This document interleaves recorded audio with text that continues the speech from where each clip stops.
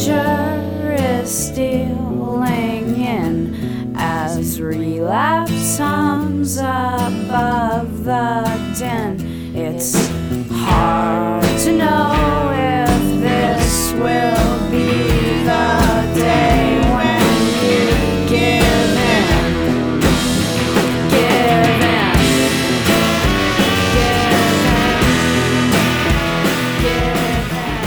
Hello and welcome to episode 373 of the Thinking Poker Podcast from Owings Mills, Maryland. I am Andrew Brokus.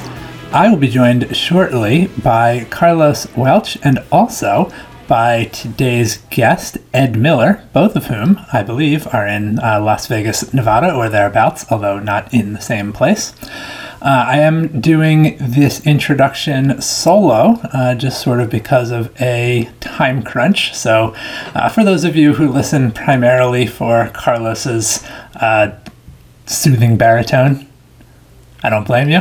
And I apologize that I'm not able to deliver this. Hopefully you'll enjoy this intro anyway. I have a strategy segment for you, and I guess I'll tell you who Ed Miller is for those of you who don't know.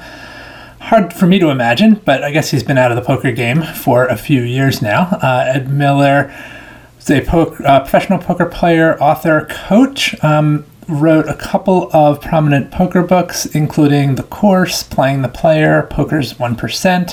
Has been a guest on this podcast several times. This is probably like his fifth or sixth appearance. As I mentioned, has not really been in the poker world for a few years. This is not a very poker-centric episode. This is an Ed Miller-centric episode. Ed works now in the sports betting industry, in particular with a focus on in-play bets, which, you know, the sorts of bets where you can bet on the outcome of the second half of the game or the third quarter of the game or things along those lines. I will say that neither Carlos nor I are particularly knowledgeable about sports betting, surely less so than the average listener to this show. So don't be intimidated by that this is going to be some sort of like really in-depth strategic discussion for like serious sports bettors. This is much more of kind of an overview of like the state of contemporary the sports betting environment and the concept of in-play betting in general. And I mean, this all relates back ultimately to the idea of making profitable wagers, which is in fact what poker is all about. So I don't think that the parallels are too forced. And then towards the end of the episode, we do check in with Ed about some things that he's talked to us about on previous episodes. So certainly any Ed Miller fans will enjoy this episode. It was just a lot of fun. Essentially this is three friends who haven't talked to each other in a while having an interesting conversation. So I hope that you will enjoy that. A little bit of personal poker news. I have made another series for Solve for Why. Some of you presumably are familiar with that. This is the site that Matt Berkey, among others, are affiliated with, and I previously made a bit of content for them. I've made a bit more. This time, my series for them is focused on toy games. So this is both a video presentation of some of the material that might be familiar to you if you've read my book, Play Optimal Poker. But then I also go beyond, kind of taking some of those same toy games and doing a little bit more with them than what's in the book. So if you think that you might benefit from seeing, even if you have read the book, if you felt like you haven't fully grasped the concepts, you may find the video presentation and some of the visuals are helpful to you in understanding them better. And then, as I said, the series does also take some of the toy games and concepts and extends them beyond what I did with them in the book.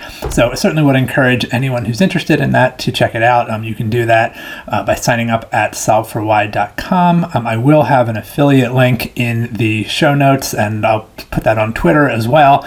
So it certainly would help me out if you chose to use that affiliate link, but that, of course, is up to you. And the most important thing is just that you check out the content. I do also have a series on there dealing with the idea of targeting, of thinking about specific parts of your opponent's range and how different lines or different actions that you take might target different parts of your opponent's range and make more or less sense based on mistakes or tendencies you think your opponent may have. So even if the toy games thing doesn't appeal to you, or while you signed up in order to access the toy games material, you may also want to check out my series on targeting, which is also available. available at solveforwhy.com. Strategy hand today is coming actually also from a former podcast guest, which Ed Miller has been on the podcast many times. We also had Santiago Garcia Mancia on episode 357 of the show, and here is a strategy hand from Santiago. Santiago says, "Hi, during 2019, I played my first event in the World Series of Poker with the mini-main event, $1,000 tournament. My live experience was limited to small tournaments in my local casinos in Buenos Aires and monthly home games with 2 groups of people. This is the hand I wanted to share. It's level 8, blinds are 500 to 1,000, table's 9-handed, it's a 30-minute freeze-out. An aggressive player with 75k opens the action in middle position to 2,500, 2.5 big blinds. All folds, and the action comes to me on the button. I have 62k, about 60 big blinds, and pocket aces. I 3-bet to 7,500, the blinds fold, and the original raiser calls. My image was solid because I have good hands in all the showdowns I've been involved in." So the pot, I'm just going to give you the whole hand because I kind of want to discuss the thought process here more than the actual play. There's 17.5k in the pot.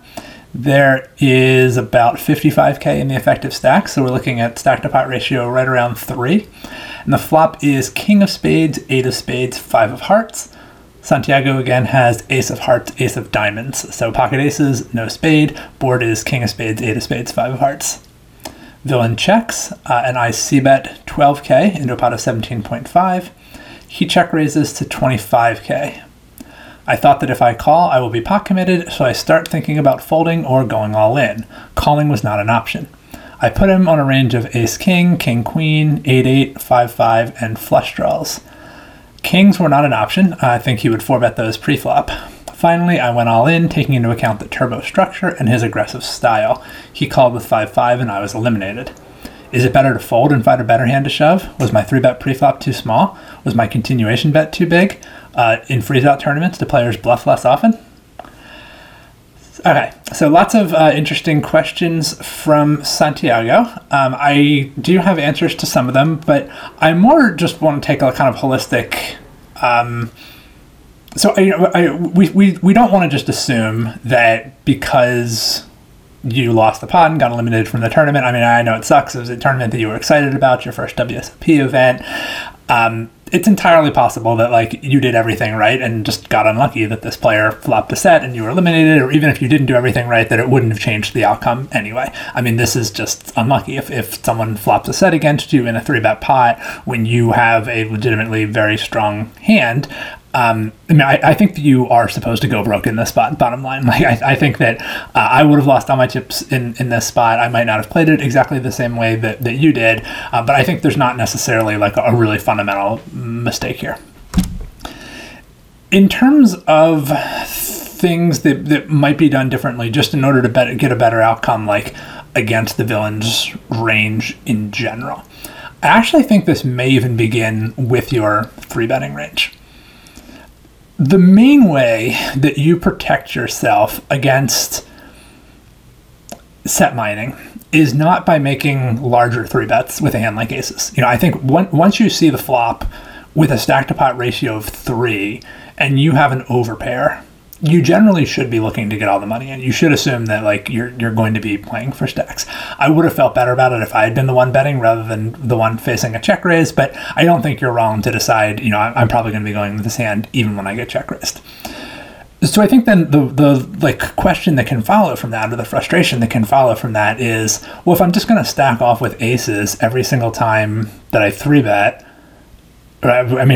if I'm always going to stack off, like aces is always going to be an overpair, I'm always going to stack off because the stack to pot ratio is low, aren't I making it profitable then for my opponent to call with pocket 5s? I mean, he only has to call 5k more, he's getting 60k from my stack plus the pot.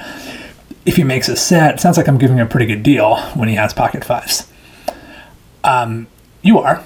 The thing is, he doesn't know that you have pocket aces, and you shouldn't always have aces here, nor should you always have ace king or some other like extremely strong hand. Right? You should be 3-betting enough hands from the button that your opponent can't just treat it as a given that he's definitely going to stack you when he flops a set. That doesn't necessarily mean his call is bad, but I mean, so for one thing, you don't know that he has pocket fives. I mean, some of the things that you're doing when you check raise with aces when you 3-bet with aces are, you are trying to keep in the pot certain hands, like as Santiago mentioned, ace king, king queen, I guess like pocket queens even. I mean, I don't know how likely he is to like play those this way, and maybe they shove pre-flop, but there are lots of different hands your opponent could have, and you're not going to be able to play perfectly against all of them. And so you're taking a line that's profitable against many other parts of your opponent's range may mean that you're not going to win the maximum from this player's small pairs, and that's not the end of the world. But ideally, you even if you are going to stack off with aces, I mean, you could,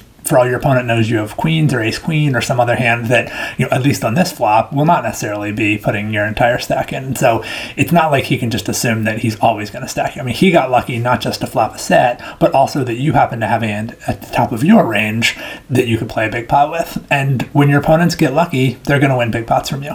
And again, that doesn't necessarily mean that you did anything wrong.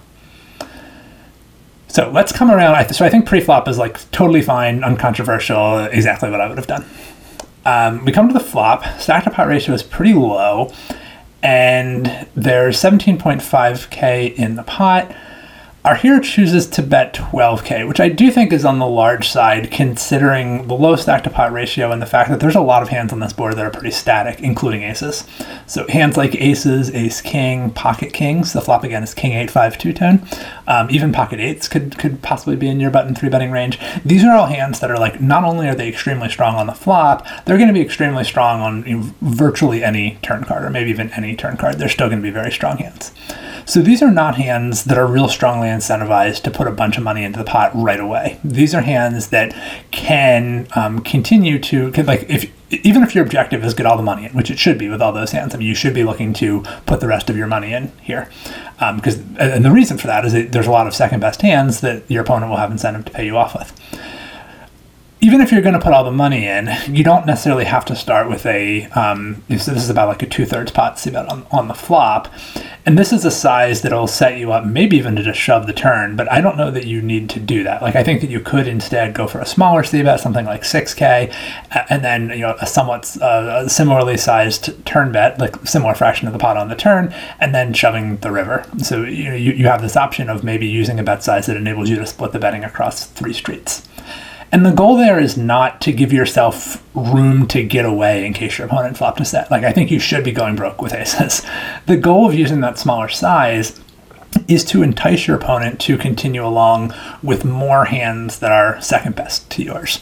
By using that smaller size, you can represent a weaker range. And in fact, if I were, semi-bluffing or protection betting, whatever you want to call it, when you have a hand like ace queen, or like also pocket nines or pocket tens, I think could use a bet size like this. So you can just represent more different kinds of hands. You could legitimately have more different kinds of hands with that smaller bet size. I think that there really are not a lot of hands that are strongly incentivized to use this larger c-bet size. Honestly, I wouldn't be surprised if a solver did sometimes use this larger size of pocket aces. This is like an especially good hand for using a bigger size because it's a very strong hand that also unblocks top pair. So I don't think there's like a big mistake, but I do think if you were just going to choose one size for your entire range, I think you'd probably prefer to choose a smaller size in this situation because it is a fairly static situation and a fairly low SPR, and both of those things, and you're in position, all those things are going to incentivize you using a smaller c-bet strategy.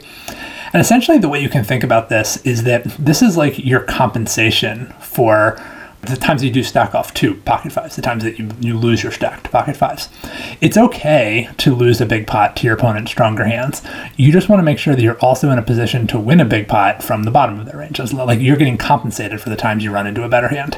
Poker's not about being sure you have the best hand or about getting away every time you're behind. It's just about making sure that you are getting compensated for the risk that you're taking. That the risk of putting your stack in here is that you might be stacking off to a set. And so you want to make sure you're playing your hand in a way that gives you the best opportunity to also win a stack from weaker hands that your opponent might hold. The other thing that I want to address here is when Santiago says that he feels like he has to either fold or go all in. Right, the way he says it is, if I call, I will be pot committed, so I start thinking about folding or going all in. Calling was not an option. And I don't necessarily think going all in is bad here with aces, but I do think that that's not the best way of thinking about your options here. So it doesn't follow from, if I call, I'm pot committed, therefore I must fold or go all in. Like that just doesn't follow. You are getting an extremely good price. Because this check raise is very small, you are getting a very good price. And so there are reasons why you might want to call this raise with hands that you would not go all in with. That could even include weaker hands like pocket tens or pocket nines. The reason to call with those hands would be to avoid giving your opponent a very cheap bluff. So if you were concerned, essentially what's happening here, after you bet your 12K, there's 29.5K in the pot. Your opponent is only risking 25K on this raise. So if you're concerned about the possibility that he might be bluffing, which is not really something that Santiago is considering, and maybe rightfully so, it might be that exploitatively this player is not going to be bluffing much in this situation. I mean, the weakest hand that Santiago is considering possible for the villain here are flush draws. But the truth is, if you were to fold more than half of your range to this bet, it would be profitable for your opponent to do this with any two cards. He wouldn't need to have a flush draw or any kind of coordination with the board whatsoever. So there's some reason why you might think, if you're concerned that if you don't want to make the exploitative assumption this is not going to be a bluff, then you may want to call here with some hands that are not necessarily going to be playing for stacks, right? You don't want to just pretend, even though your opponent actually risked 25K, just pretend that they risked 55K. That's giving them way too much fold equity. That's way more fold equity beyond what they've paid for. So there are reasons why you might want to call here with some hands that you that would not be strong enough to go all in with. And again, the reason then why you would do that with aces is to play the aces in a way that's consistent with other kinds of hands that you might also have. So, going all in here is kind of a fine thing to do with aces, but is not what you'd want to do with very many other hands, in particular not with other types of hands. Like you might do with other strong hands. I can't think of too many like weak hands that you'd want to go up. Maybe like ace queen of spades, where you have a flush draw, a big flush draw, but you wouldn't really want to do this with like nines or something. So I think part of the problem of going all in is you're making it sort of obvious what your hand is, and it ends up becoming pretty easy for your opponent to play well. Some people might even fold king queen in this spot, just figuring that you have ace king and aces way more than you have flush draws, and they might not be wrong about that. So this again is a way of, it's not about saving money the times you have a set. You should be losing all your money to a set. It is about making sure that you're also going to win the maximum from other hands in your opponent's range to compensate you for the times that you run into the set. The last thing, I don't think the turbo structure really has anything to do with this, to the extent that would be relevant. I think most people worry way too much about that in general, but to the extent that would be relevant, it would be a question of, is this, it may be a plus EV spot, but not one that's worth risking your tournament life on or something. That's the only time that this would come up, is if you were thinking in terms of, I believe that it is profitable to get all in here, but I think the edge is small enough that I'd rather not risk my elimination, so I will fold and wait for a better spot. Then the structure of the tournament becomes relevant, because that gives you some idea of how likely are you to encounter a better spot. But first you have to determine how good is this spot, right? Before you start thinking about, can I wait for a better spot, you have to get a sense of how good is this spot first. And I think a lot of people skip straight to that second point of just sort of like, well, either it's a turbo and I'm not going to find a better spot, therefore I'll go with it, which, I mean, if it's not a good spot, if this is a negative EV spot, then you should fold whether or not it's a turbo. I mean, if you think your opponent's min check raising range is just extremely strong, then the fact that it's a turbo structure is not going to make it profitable to get it in here. The speed at which the blinds go up is not going to increase it's not going to suddenly give you the best hand where you wouldn't otherwise. So I think that's just kind of not something you need to worry about too much. I think you really want to focus on just from a chip accumulation perspective, is it more profitable to go with this hand or not? And I would not really bring the speed of the tournament into it. All right, I think that's a pretty thorough coverage. Thank you, Santiago, for writing. Last thing for everyone listening, if you enjoy these strategy segments and want to hear a lot more of Carlos and me talking poker strategy, you also want to support the podcast while you're at it, which we always appreciate. Please do subscribe at patreon.com/thinkingpokerdaily. That will get you daily strategy segments 3 or 5 times a week, depending on what you would prefer. And so that's just, every day of the week, you could hear Carlos and me talking poker strategy in your ears. And now you have the treat of listening to us talk to Ed Miller. Please enjoy.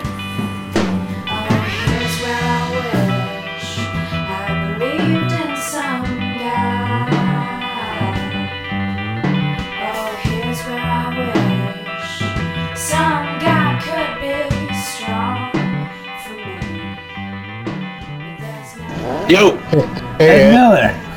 How you doing? Good. You look good. You look honestly younger than the last time I saw you.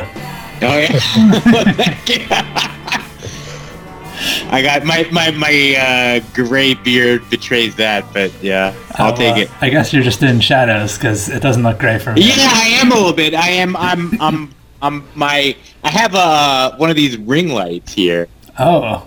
To give me, yeah. Nice. But yeah, this room is like particularly dark. And you've got a full head of hair. That's good. You're doing well. I do, yes. Yeah, I'm good on that front. You do know Carlos, right? You guys have met before. For sure. Yeah. Yeah.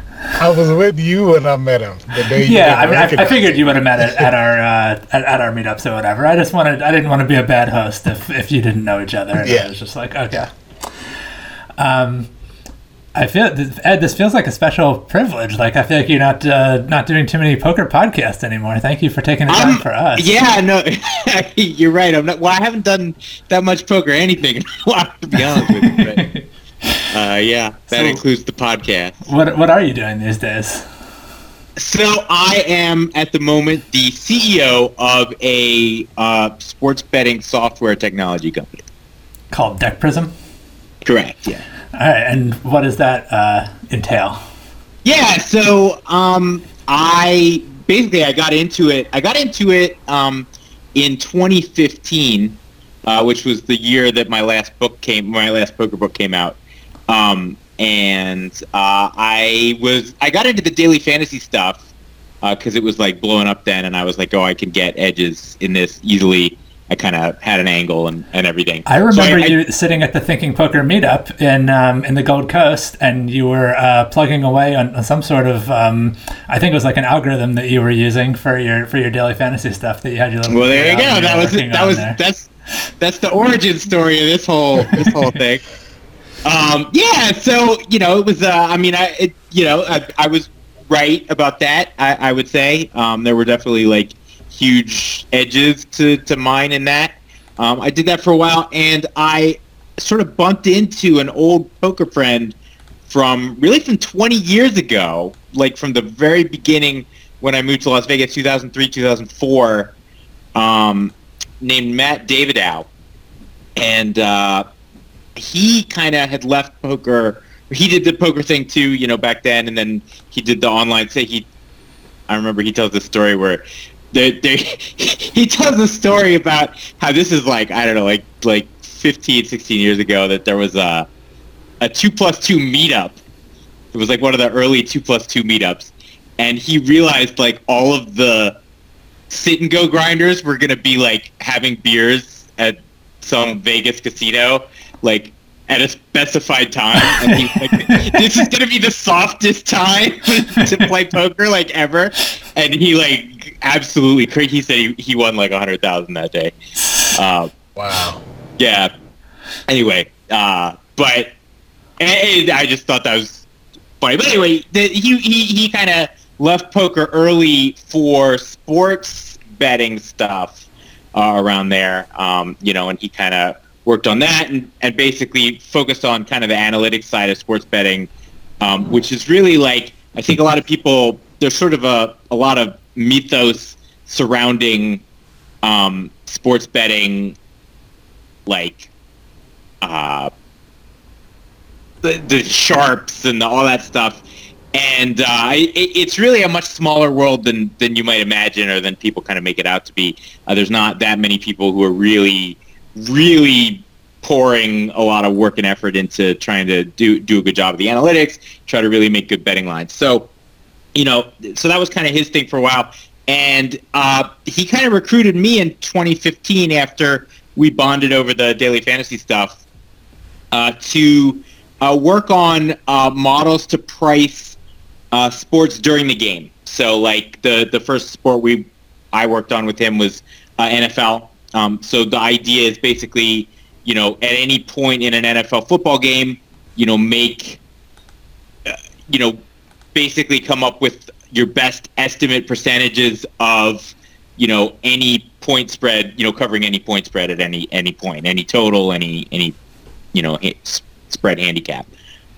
So that was kind of how I got my start, was building that model with him. And then that was successful. We kind of pointed that at the existing in-play betting markets for NFL, and so we started making more sports like baseball and college football, NBA basketball, college basketball, etc. And this is something that you're doing just to place bets on your own behalf. This isn't the company yet, right? Well, this is. I want to be clear. It's more complicated than what you. It's pointed at the betting side. I mean, it wasn't. It wasn't me personally placing. It's complicated, sort of legally, but okay. But yes, it was these models. This analytics was pointed at people betting into betting markets with the analytics. Right. So this isn't like a service that where the book is hiring you to help them. Correct. Okay. Yes. Correct. Yeah. There wasn't really much call for that prior to. So in 2018, I think it was. I don't know how much of your audience is following this, but the Supreme Court. So there was a federal law. This is sort of an interesting legal thing. There was a federal law that got passed called PASPA. I forget what it stands for exactly, but basically the law said sports betting is illegal in every state except for 4. That was the federal law. So it's basically they grandfathered in the 4 states that had some sort of sport. Nevada obviously had the most robust sports betting. I think Delaware had something. Montana had something. I don't know. But basically, Nevada was the only real full-fledged state that had legal sports betting. And this federal law basically tried to grandfather in those states and then said nobody else can have it. Which I remember when I found out about that law, I was like, is that kosher? Like, can the federal government do that? Well, apparently the federal government can't just do that. Because what happened was New Jersey actually challenged that law legally, and it made its way all the way up to the Supreme Court, and New Jersey ended up winning. And the Supreme Court actually scrapped the entire law, said this is not a constitutional law. So, and that was it. Like, that was just the law that prohibited states from passing legal sports betting got scrapped by the Supreme Court. The federal government didn't kind of do anything to replace it with anything or whatever. And so basically at that point, that left it open for each state to decide if they wanted to legalize sports betting, basically under whatever terms or conditions they might want to. So since that point, I think something like 30 states have done it. I was going to say, I went to, I've not been to live casinos much in the last 2 years, but I did go to Maryland Live the last time that I was there, and I could see where the sports book, they were about to put it in. I think it may be in now. It had been a bar for a long time, and then once I saw it, and I was like, oh, the plan was for this to be a sports book all along. They were just like, waiting, just like the shape of it, they could all make sense. I was like, oh, this was... Yeah, they were ready. Yeah. Yeah, so I mean, I can't say I was too surprised. So what happened is Matt and I and some of the other people that work in our little group kind of had a powwow, I think that day or like really a couple days after, and basically said, okay, we've got this. So at the time, what we had were we were essentially huge fish in a very small pond, for lack of a better term. I mean, we were definitely our live, in play betting models were clearly the cream of the crop, for lack of a better term. They were clearly the kind of dominant pricing force in the existing markets, but the caveat to that is the existing markets weren't very large. So, there just wasn't, there was a very fixed upside to how much that was worth, pointed at the betting side, right? Because you basically, you only can make money gambling if people want to gamble with you. Really. Right. This is like probably a thing where the books are aware that they don't have particularly rigorous lines on this, and so they're limiting how much you can bet on it, right? Right, and I could kind of go into more. I could go into more detail on that, but 100% that's the case. And and so we said, well, what we think we could do is we could take these models that we have. We could put some extra work in them to make them more robust in certain ways, and to kind of flesh out their capabilities, to basically make it so that we can make many different. Sports books will offer not just a single line. Like, it's not like at any point you could just bet -6.5, take it or leave it. Modern sports books have dozens of options simultaneously that you can bet. You could bet on the first quarter, the first half, what team's going to score next. You could bet on any of 10 different point spreads or more, 10 different totals. You could bet on. They try to offer. I think they offer too many bets. To be honest, it's kind of like that. It's like that. I think of it like I call it a menu, like a betting menu, and it's like a restaurant menu. And that restaurant where it's like the Cheesecake Factory menu, and it's a book, and you're like, okay, this is too many options. Versus like your McDonald's menu, with I think everyone knows where I'm going with that, and that I think the same idea kind of applies to sports betting too. But notwithstanding, the current ethos of the industry is to have the Cheesecake Factory menu. so if you want to launch a business and sell it to actual people who actually do business, then you kind of have to, at least for now, offer a Cheesecake Factory menu. So that's what we did. So we basically built out a bunch of new tools and software to turn the kind of analytical models, that were aimed at betting into full-fledged lines making software. And that's what we did. We did it for all our main sports. And our business thesis was that, again, these markets are not very big. Where the market's not big, I think you hit kind of the nail on the head there, which is that, there are several reasons why the markets aren't big, but one is if the sports books don't have confidence in the lines that they're offering, if they think that, even, a relatively informed bettor can just watch the lines and pick off the good bets, which is basically the status quo, then they're going to be extremely defensive and protective about who they offer those bets to, which is again the status quo. So our thesis was, well, if we could solve that problem, if we can basically create, you can't create unbeatable bets, particularly, you can't, the kitchen sink you can't make unbeatable, but you can make, there's a lot of, you could do a huge improvement to the current situation and essentially invite an entire market. You could basically say, okay, now here's something that's strong enough where come and get it, and that was basically our business thesis, was that we could expand the ability of sports books to accept these types of bets from larger groups of people, from bigger limits, from and basically increase the velocity of the betting that they accept. And that's been successful. Like you've had that effect. Well, I would say we're not really there yet. I would say where we are as a business is we really just, so we went live with our first sportsbook customer right after the sports came back during the pandemic. So we actually I think our first deal that we made was like March 2020.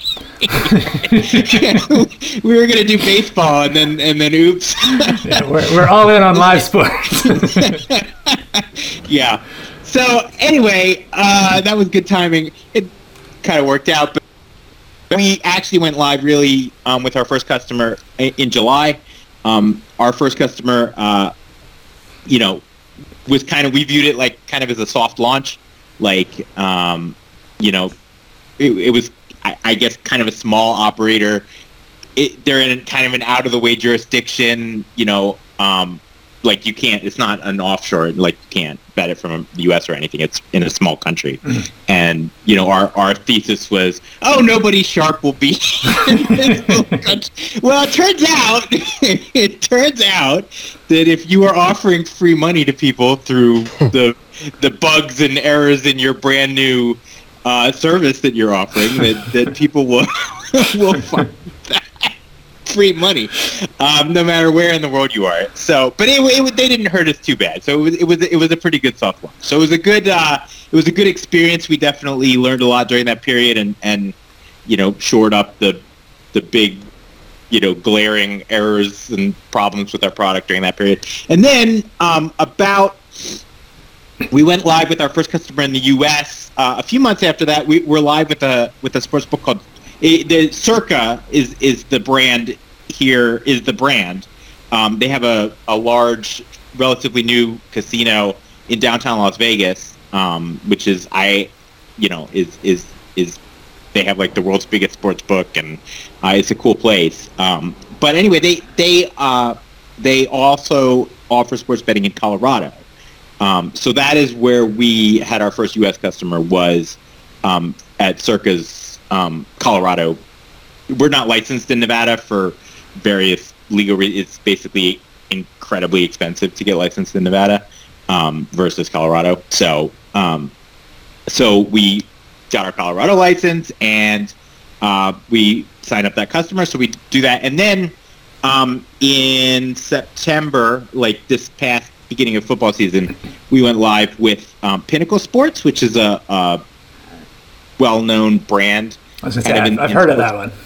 Yeah, so they're basically the old, they're known as the sports book that tries to make markets for everybody. They don't kick anyone out. They let everyone bet. You know, they don't screw around with. They're not defensive with the way. And you know, I can, if you're interested, I could kind of explain what defensive means. But like, they're not defensive with the way they accept bets like other sports books are. They accept bets from known winners, et cetera. So this was really the acid test for what we built. Really, this was the big leagues. And it was, I don't want to say it was 100% smooth sailing. I mean, the best bettors at the world were trying to beat our brains in, and they got us a few for sure. But overall, it was, I think, really successful, and I think it certainly helped us. It basically shore up our software technology. Much hardened it, and what we have now, I think, is really strong. And I think we're just now, kind of today, at the point where what we have is truly strong enough to deliver on that promise of, okay, let's sell this into people who want to make real markets. Because again, Pinnacle, for instance, they don't have, like, we do U.S. sports, but they don't accept U.S. customers, right? So there's a huge disconnect there with there's just, people are not interested in betting college football outside of the U.S., and Pinnacle doesn't do business in the U.S. So there's only so many customers who are going to be interested in betting. But yeah, so I think our product is currently at the point where it's really a fairly mature, robust product that any sports book could pick up, and if they wanted to offer, high limits, if they wanted to offer, I think the cleanest customer experience, they wanted to, offer their betting, again, not defensively like everyone else does. It's ready to go. And defensively, I guess you said you would explain if I was interested. So I will. Yeah. I hereby declare my interest. Okay, so think about, like, what would you do? Let's say you were, like, offering prop betting to the world, and people could basically come up to you and offer you bets, and they tell you what the terms are, and your job is to say you want it or not. And then the smartest people in the world it's basically you're at the World Series of Poker and you've got every sharp poker player in the world, and they formed a line, and they've all got the bet they want to make with you, right? How many of those bets are you gonna take? I wouldn't even make bets with Nate because I knew that he would. Right. So you're gonna basically turn those bets down just on principle, right? Like, I'm not even gonna evaluate it. It's like if you're trying to bet me this, like, you win. Like, no, thank you. So that is essentially what the defensive measures that the sports books take are, right? So what they do is they profile their customers. So if you sign up a new account with a sports book, they're going to put a lot of effort. They put a lot of technology and manpower into basically trying to figure out if you're sharp or not.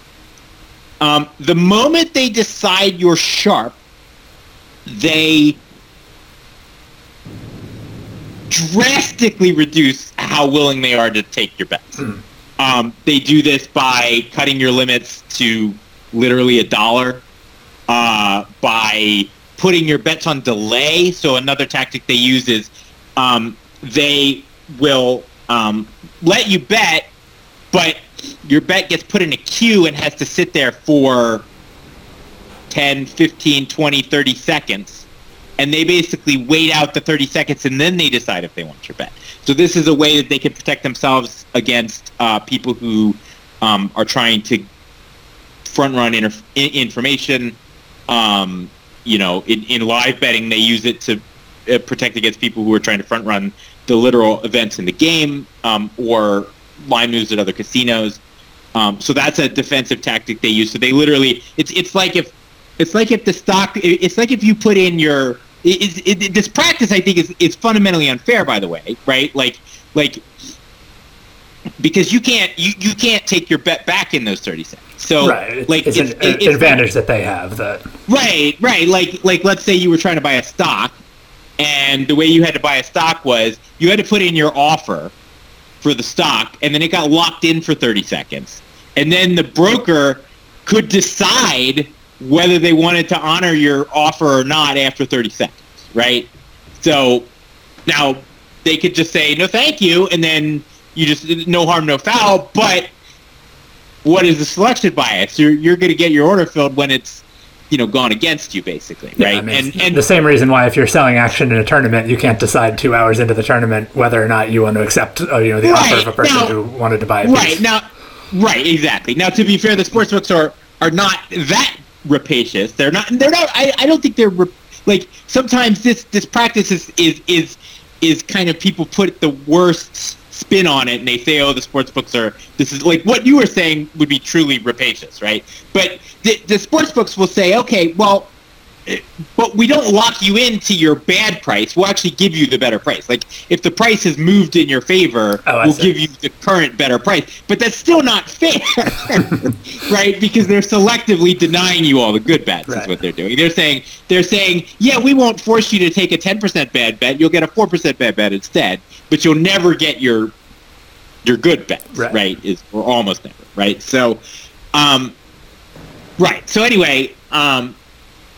Now the books think this is completely fair because they think every bet should be 4% bad for you. So how are they doing you anything wrong to make sure all your bets are 4% bad, right? That's kind of their mindset. Anyway,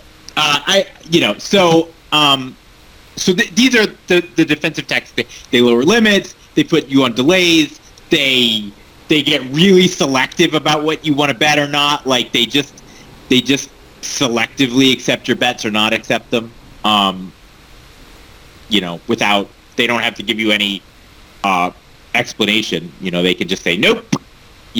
And so all that, those are kind of the defensive measures they use. And to some extent, they use those measures on all customers. Like I was saying, for the during the game betting, a lot of operators will put every customer, even the total casual, not trying, drunk. Just trying to get his $10 down person will put him on a 3 to 6 second delay on the in play because they're that worried about the quality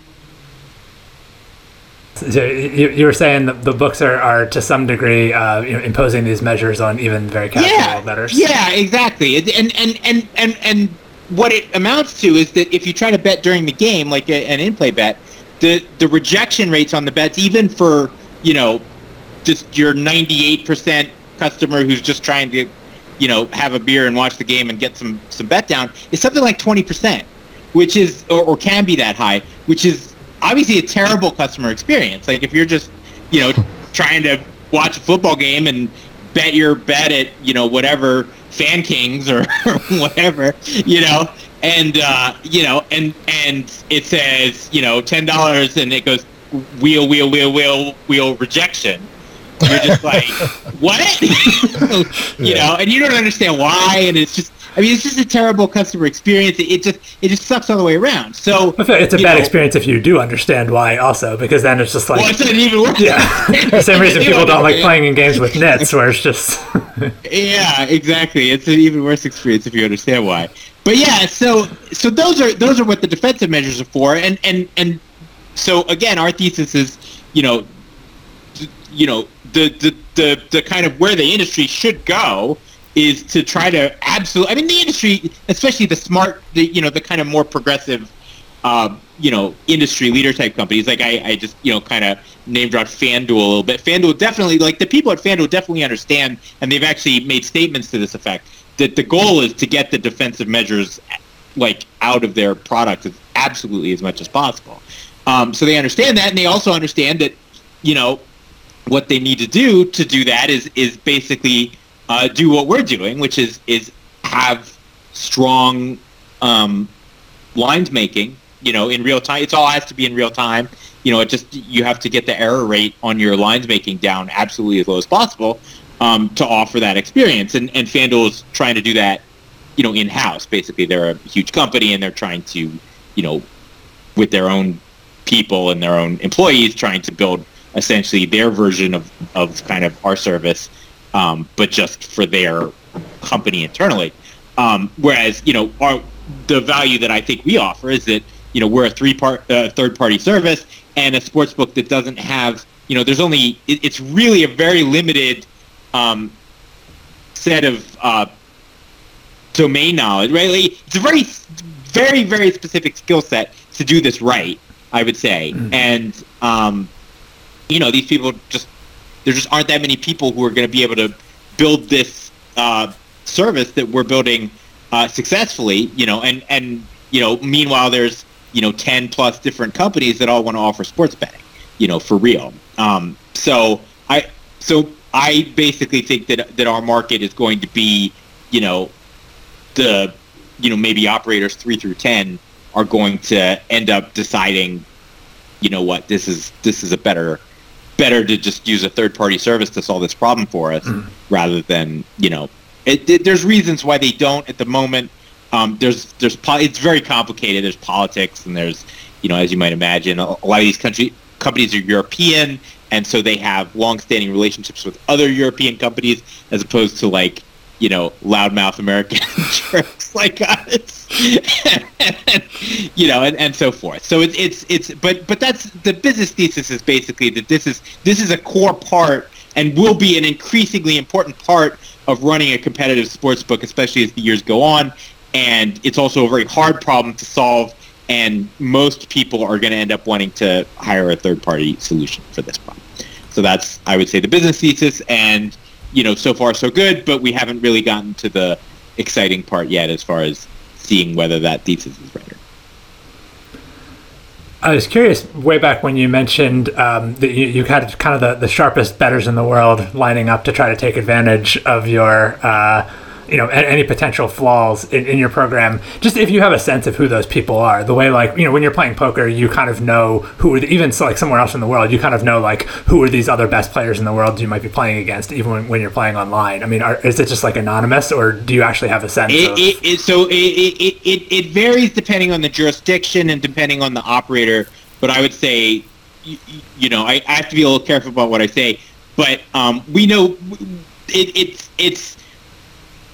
We often are a little bit in the dark. That's what I would say about You know, the operators, you know, because the operators have their own. They don't necessarily want to share all their information. They want to share just enough with us to help us do our job, but they don't want to give us extra information just for fun. Right. Is what I would say. Yeah. I mean, my understanding, having never placed a sports bet in my life, my understanding is that at least for sort of traditional sports betting, the needing to bet through proxies and things, I guess to get around these like defensive measures and to avoid moving the lines, I get the sense that for like a Haralabos Voulgaris, or however you pronounce his name, like that was a big part of the job was, you know, finding ways of placing your bet without making too clear what you were doing. For sure. I mean, it's you know, for people who want to be on the betting side in a serious way, that's the huge problem is finding people willing to gamble with you. That's fundamentally the problem. And the short and long answer is you have to use misdirection and disguise what you're doing 18 million different ways to try to convince people to gamble with you when you have a consistent edge. Yeah. Which I guess is fairly similar to like advantage blackjack players, where the actual card counting is not really the impression I get. The actual card counting is not so much the challenge of the job as the getting away with the card counting is the real right. job. Yeah. You exactly. You have to sufficiently disguise what you're doing so that people don't, you know, figure out that you're beating them. Yeah. You know, that's it. Yeah. Carlos, I don't mean to dominate things. If if there's anything you were looking to get in with. Yeah, what's up, Carlos? How you doing? Hey Ed, I'm good, man. I'm good. I got some like thoughts that are like I try to understand this through the lens of poker. I'm afraid to like, you know, throw any of these out because I don't want to like because I know Ed, you scared me when you said that you have to be legally careful with what you had to be careful what you said legally. So I'll throw these out.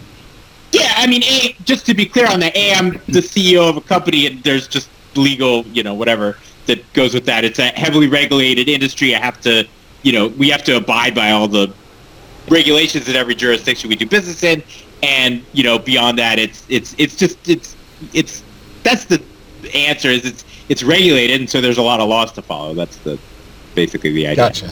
Yep. Gotcha. So obviously you will choose not to respond to any of this. Yeah, for sure. So my understanding, if I understand this correctly, correct me if I'm wrong. What you're doing is basically trying to help these books set the line at a point where it's unexploitable or as unexploitable as possible. Correct. So you're like, if we want to use a poker analogy, you're kind of like Ed Solver. That's like the software that the books are using to get themselves closer to GTO, which is an allowed defensive mechanism versus good players, as opposed to, I shouldn't say allowed. Allowed is not the right word, because the defensive measures that they're currently taking are allowed. Obviously, they're doing it, but they're frowned upon by the public. But if they just get their lines solid, that's not frowned upon by the public. So you're trying to help them defend themselves by teaching them this, for lack of a better term, GTO strategy against these sharps without having to just refuse to play against the sharps. Exactly. I think that's a pretty good analogy for what we're trying to do. Yeah, we're trying to basically harden up the strategy that the operators use to offer bets to their customers. Okay. See, that, thinking about it from that point of view definitely helps me understand it a lot better. Yep. Yeah, we basically want to say go nuts. You know, you want to go all in. You want to fold, go nuts. Make whatever choices you want, and you won't, you know, pick us apart. Because the hardest part is, right, like it's like this comes up all the time. I mean, there's all these little angles, especially once you start offering, you know, first quarter bets or third quarter bets. I mean, you name it. Think about all the different angles that can come up with, you know, oh, they're going to rest this player for the first 3 minutes of the third quarter. I mean, that doesn't have much effect on the full game bet, but it has a huge effect on the third quarter bet. And there's just all these little spots where, you know, it's just you could just get picked apart if you have a systematic flaw in your model or the way that you build the lines. And so, our problem, our challenge is we have to build the models and build our trading infrastructure as airtight as possible. And then, when people do find the holes or people do find, little spots to exploit and get some good bets in, we have to identify the people that are doing that and, try to reverse engineer what the heck they're doing and then, get it into our model. And that's that's my job. I have other jobs. I go on Zoom calls and I, do CEO stuff, but like my core job is basically to try to plug leaks in our model and try to, I work with Matt on that. Matt says, hey, we need to look at, this part of this game, we don't have this quite right because XYZ, and so is, we think we're getting under bets here, we're whatever, right? And then we have to look at it. We have to look at data. We have to look at the model. We have to look at the bets we're taking. We have to make educated guesses about whether they're right. We also don't necessarily always think they're right. Like sometimes people think they have an edge and don't. You may be aware of that. Yep. So there's definitely people that are firing away on something and and they're convinced they have an edge, and then we have to go back and look at what we have, and we have to decide whether we think they're right or not. And sometimes we think they're not right, and we say, keep on going. It's great. This fish is willing to play 4 tables of 25-50 heads up for hours at a time. It's fantastic. Right. Right. So it's just like that. It's just like that. That whenever when you have to take that seriously. I mean, you absolutely have to take that seriously. But sometimes you think you have it in good. And sometimes you think you have it in good, and then you realize no, actually you did that wrong. You evaluated that wrong the first time, and they actually do have you in this specific spot. You look at the full spot and don't realize no, they're actually just hitting you on a subdivision of that spot. And anyway, it's definitely a cat and mouse game to do what we're trying to do, but it's fun for sure.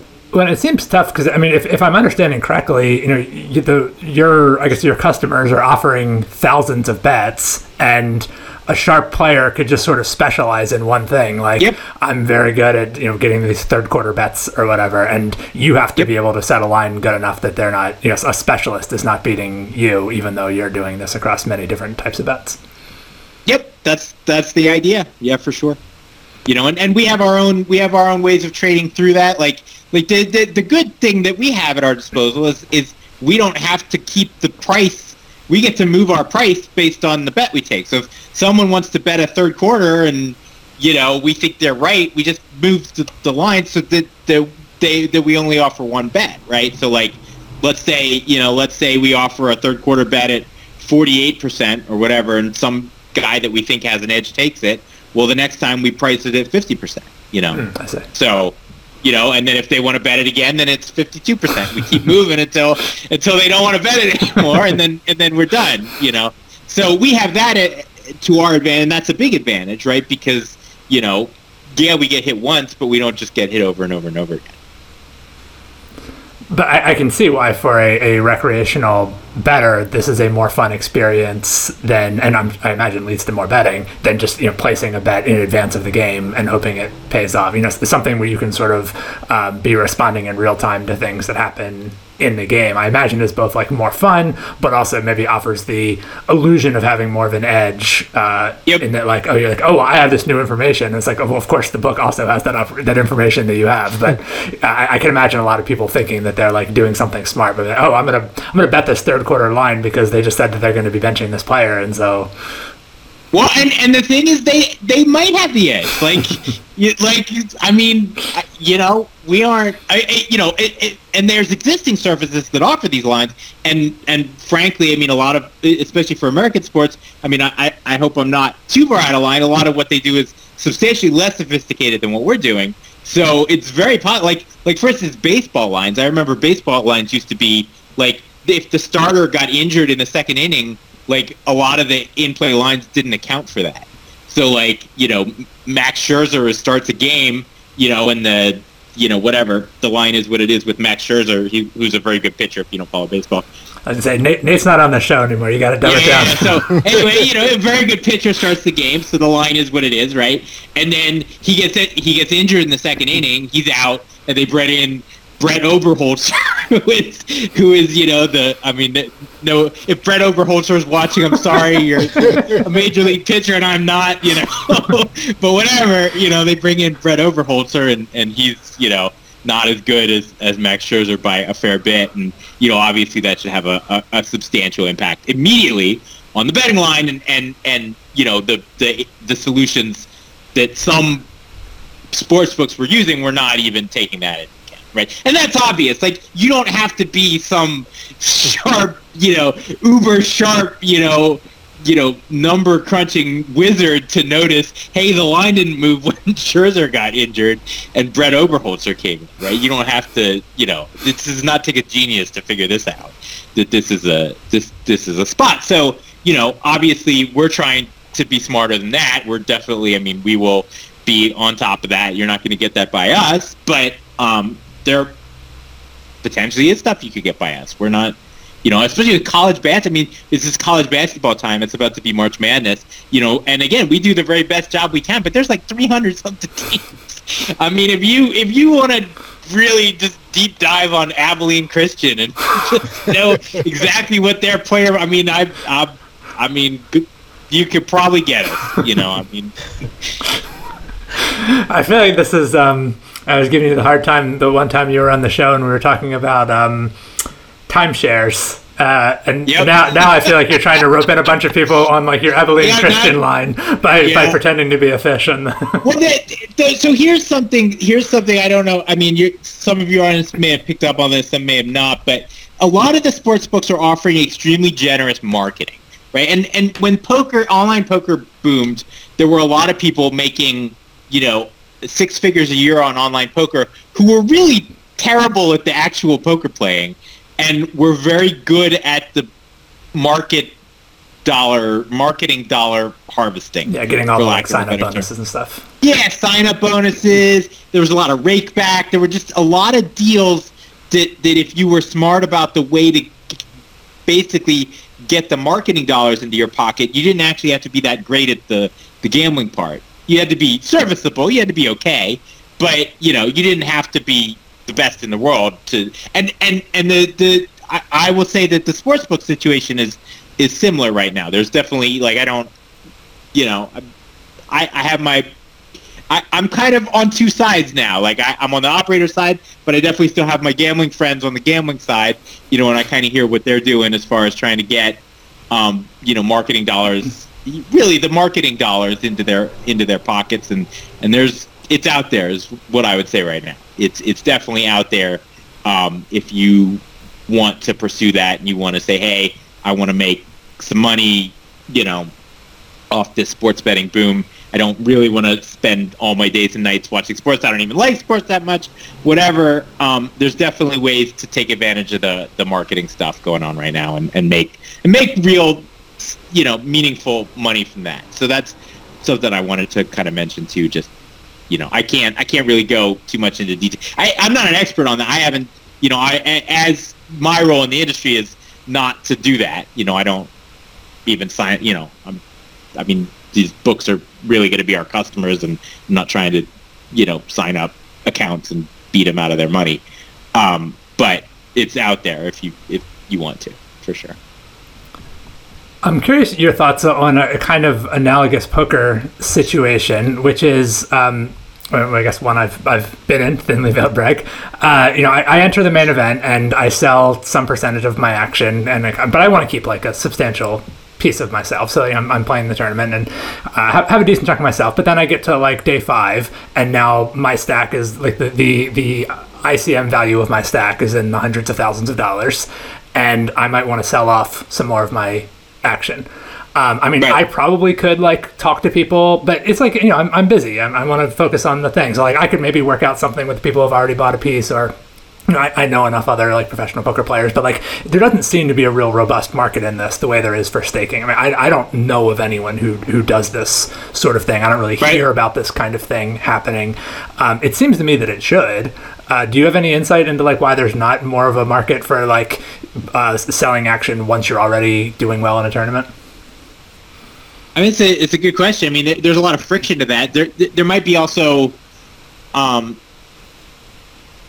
Yeah, I don't know. It's a good question. I mean, it does seem like there should be. It definitely seems like there's, money to be made by people who. I mean, I remember, and again, I haven't played a poker tournament in a long time, but I mean, I definitely know that there's huge variances in risk tolerance, and some people are willing to give up enormous amounts of equity to try to lock in, certain amounts of win. I mean, it definitely seems like there would be a market for somebody willing to just buy all the risk. Yeah, I don't know. Maybe there's. I don't know. That's a good question. It's I mean, yeah. It seems like there should be, right? I mean, at the very least, in like a multi-day tournament where things are frozen for like 12 plus hours, there's plenty of time to figure out what the price. I mean, I understand like on an online tournament, things are changing every second. Maybe there's not really an opportunity to like set the price, but even there, I mean, I feel like that kind of thing is happening with ghosting, like where people are just taking over someone else's account. But like, I'm not looking for that. I just want someone to buy my risk, as you said, and like let me play for. I wanted to play for 50% of myself, but like now that my stack is worth 20 times what it was at the start of the tournament, I would actually only like to play for 10% of myself. Right. Yeah. I don't know. It's a good question. I don't know. I mean, I know there's obviously there's legal restrictions for all that kind of stuff that I don't know to what extent that inhibits a marketplace like that from forming. I don't know. It's an interesting question. I was also curious to get an update if you're up for talking about it. One of the previous times that we were on the show, you talked a lot about a battle that you were having with the foster care system in Nevada. I was curious how your son's doing. He's good. He just turned 12. He is enormous. He's basically as big. He's like 5'6" already. He's 12 years old. He's gonna be. I'm 5'8", so he's gonna probably. He already wears a bigger shoe size than me. Yeah, he's good, man. He's good, and fortunately we haven't had any cause to interact with the system really since we adopted him. So it's been kind of 10 years out of that drama. Yes, it's been a good experience. I mean, it's definitely been extremely rewarding to be a parent. And I would recommend. I mean, if you're willing to deal with some uncertainty and pain, I would recommend getting involved with the foster care system in your area, and because obviously there's tons of kids that need people to kind of step into their lives, and I think again I think it's. I mean, there were times when I was like, am I doing the right thing for him? Am I really helping? Is my intervention in his life, has that actually made his life better? I mean, at this point, I think the answer is kind of a slam dunk yes. Like, I do. I definitely think that our contribution to his life has definitely made a pretty significantly positive impact on the course of his life. He still has. I mean, his birth family is still in his life. He visits them. He's got siblings that he visits and stuff. So he's got he's just got more people who care about him and love him and kind of want the best for him. And I think it's overall been a positive experience. It was definitely sort of harrowing at the time. It sounded like it. Yeah, it was. Yeah, it was. But I haven't. You really had to work. Thought about becoming a foster parent again at various points, and I kind of ran away before we did it. It's also like it also kind of depends on what your commitment to being a parent is, your time commitment, and how much. I mean, there's people who are foster parents and who foster six kids. I mean, that was what they wanted for us. We had my dad had 6 foster kids at one point. He married a woman who had 6, and I mean, I guess it wasn't really exactly his choice, but he chose to marry her. Right. Yeah, for sure. I mean, this is actually pretty common in the system. They said, when we were getting licensed, we had never been parents before. We'd never been foster parents. We'd never been anything.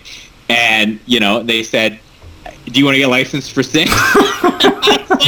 I was like, how about we start with 1? But that's not how they're very used to having people be in charge of 6, 8. It goes by like the size of your house. That's what they and the size of your heart, Ed.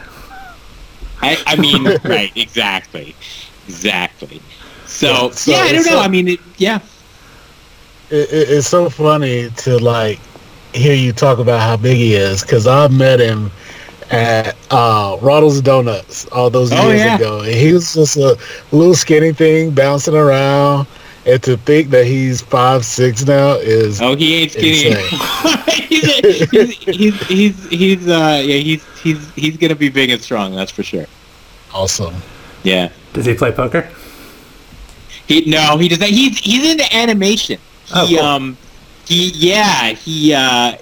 kind of taught himself to do that really during the pandemic. He watched a bunch of YouTube on how to animate, and we got him a drawing pad, and he's really into this game Hollow Knight. I don't know if you've seen that game or played that game, but it has a very specific like artistic aesthetic. It's kind of like Tim Burton-y. It's like dark,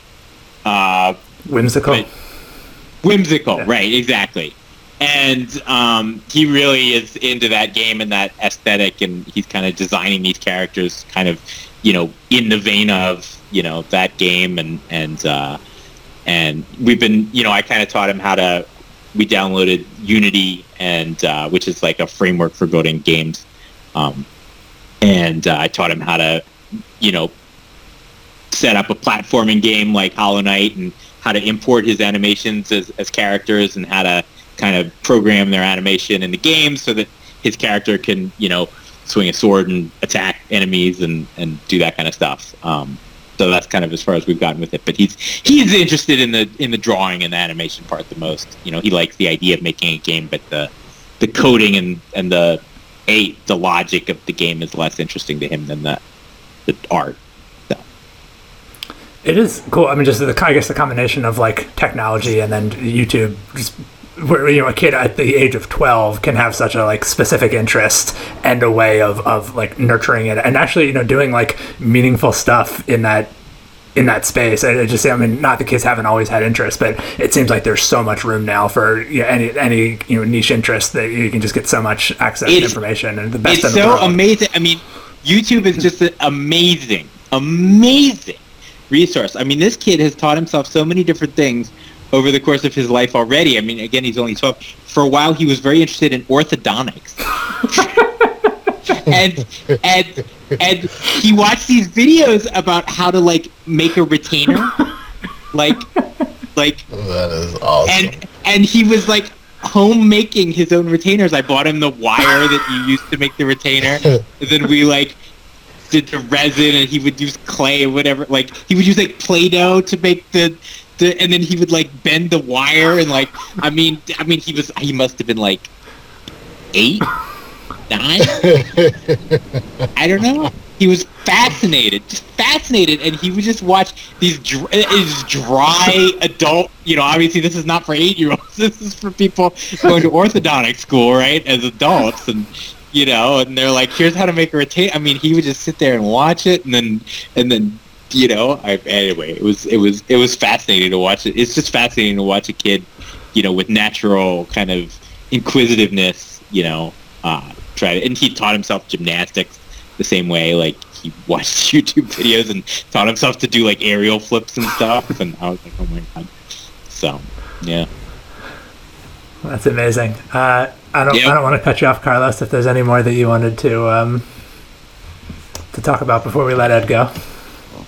No, it was definitely good to hear from Ed. This has been great, man. I'm happy to hear about all your success. Yeah, no, thank you for having me on. It's fun. I love you all. I think this is a great podcast, and I always come with my own weirdness every time. I appreciate it. I appreciate you affording me the forum for my weirdness. I love it. I think at least some subset of our audience. This will probably not be our most listened to episode ever, but no, I'm sure. I think some subset of the audience has delighted in this. Can you tell me what to do with Ace King, please? No. Can't do that. Well, thanks, Ed. It was really good hearing from you and seeing you as well. You truly do look good.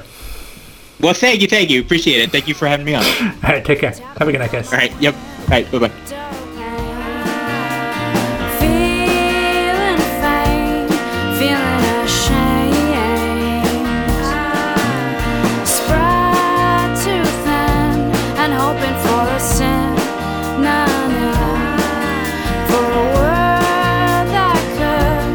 Take away the pain. Sleepless nights. Do I need some kind of pill, or the devotion of a Carmelite, or the fair passage of a bill? And who will sign us into law? I know you want